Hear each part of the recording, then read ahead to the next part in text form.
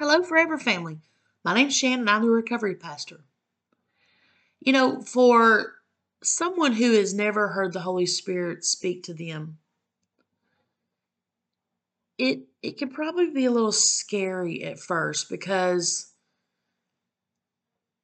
many times, and this is my experience, many times when the Holy Spirit speaks, I'm being told to move out of my comfort zone.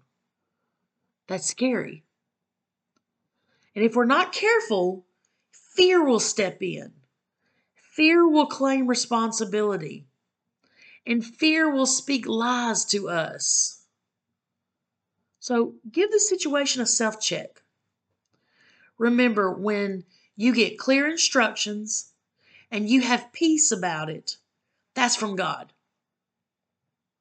When it's not clear and you're very uncomfortable and uneasy, that's a lie from the pit of hell.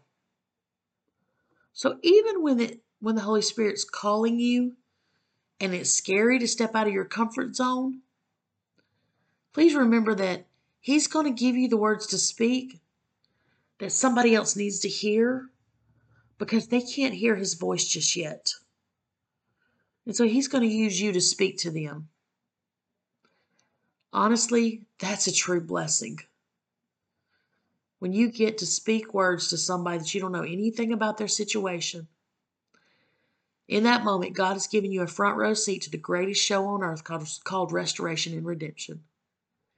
Please don't miss an opportunity to sit in that front row. Until next time, much agape, everybody.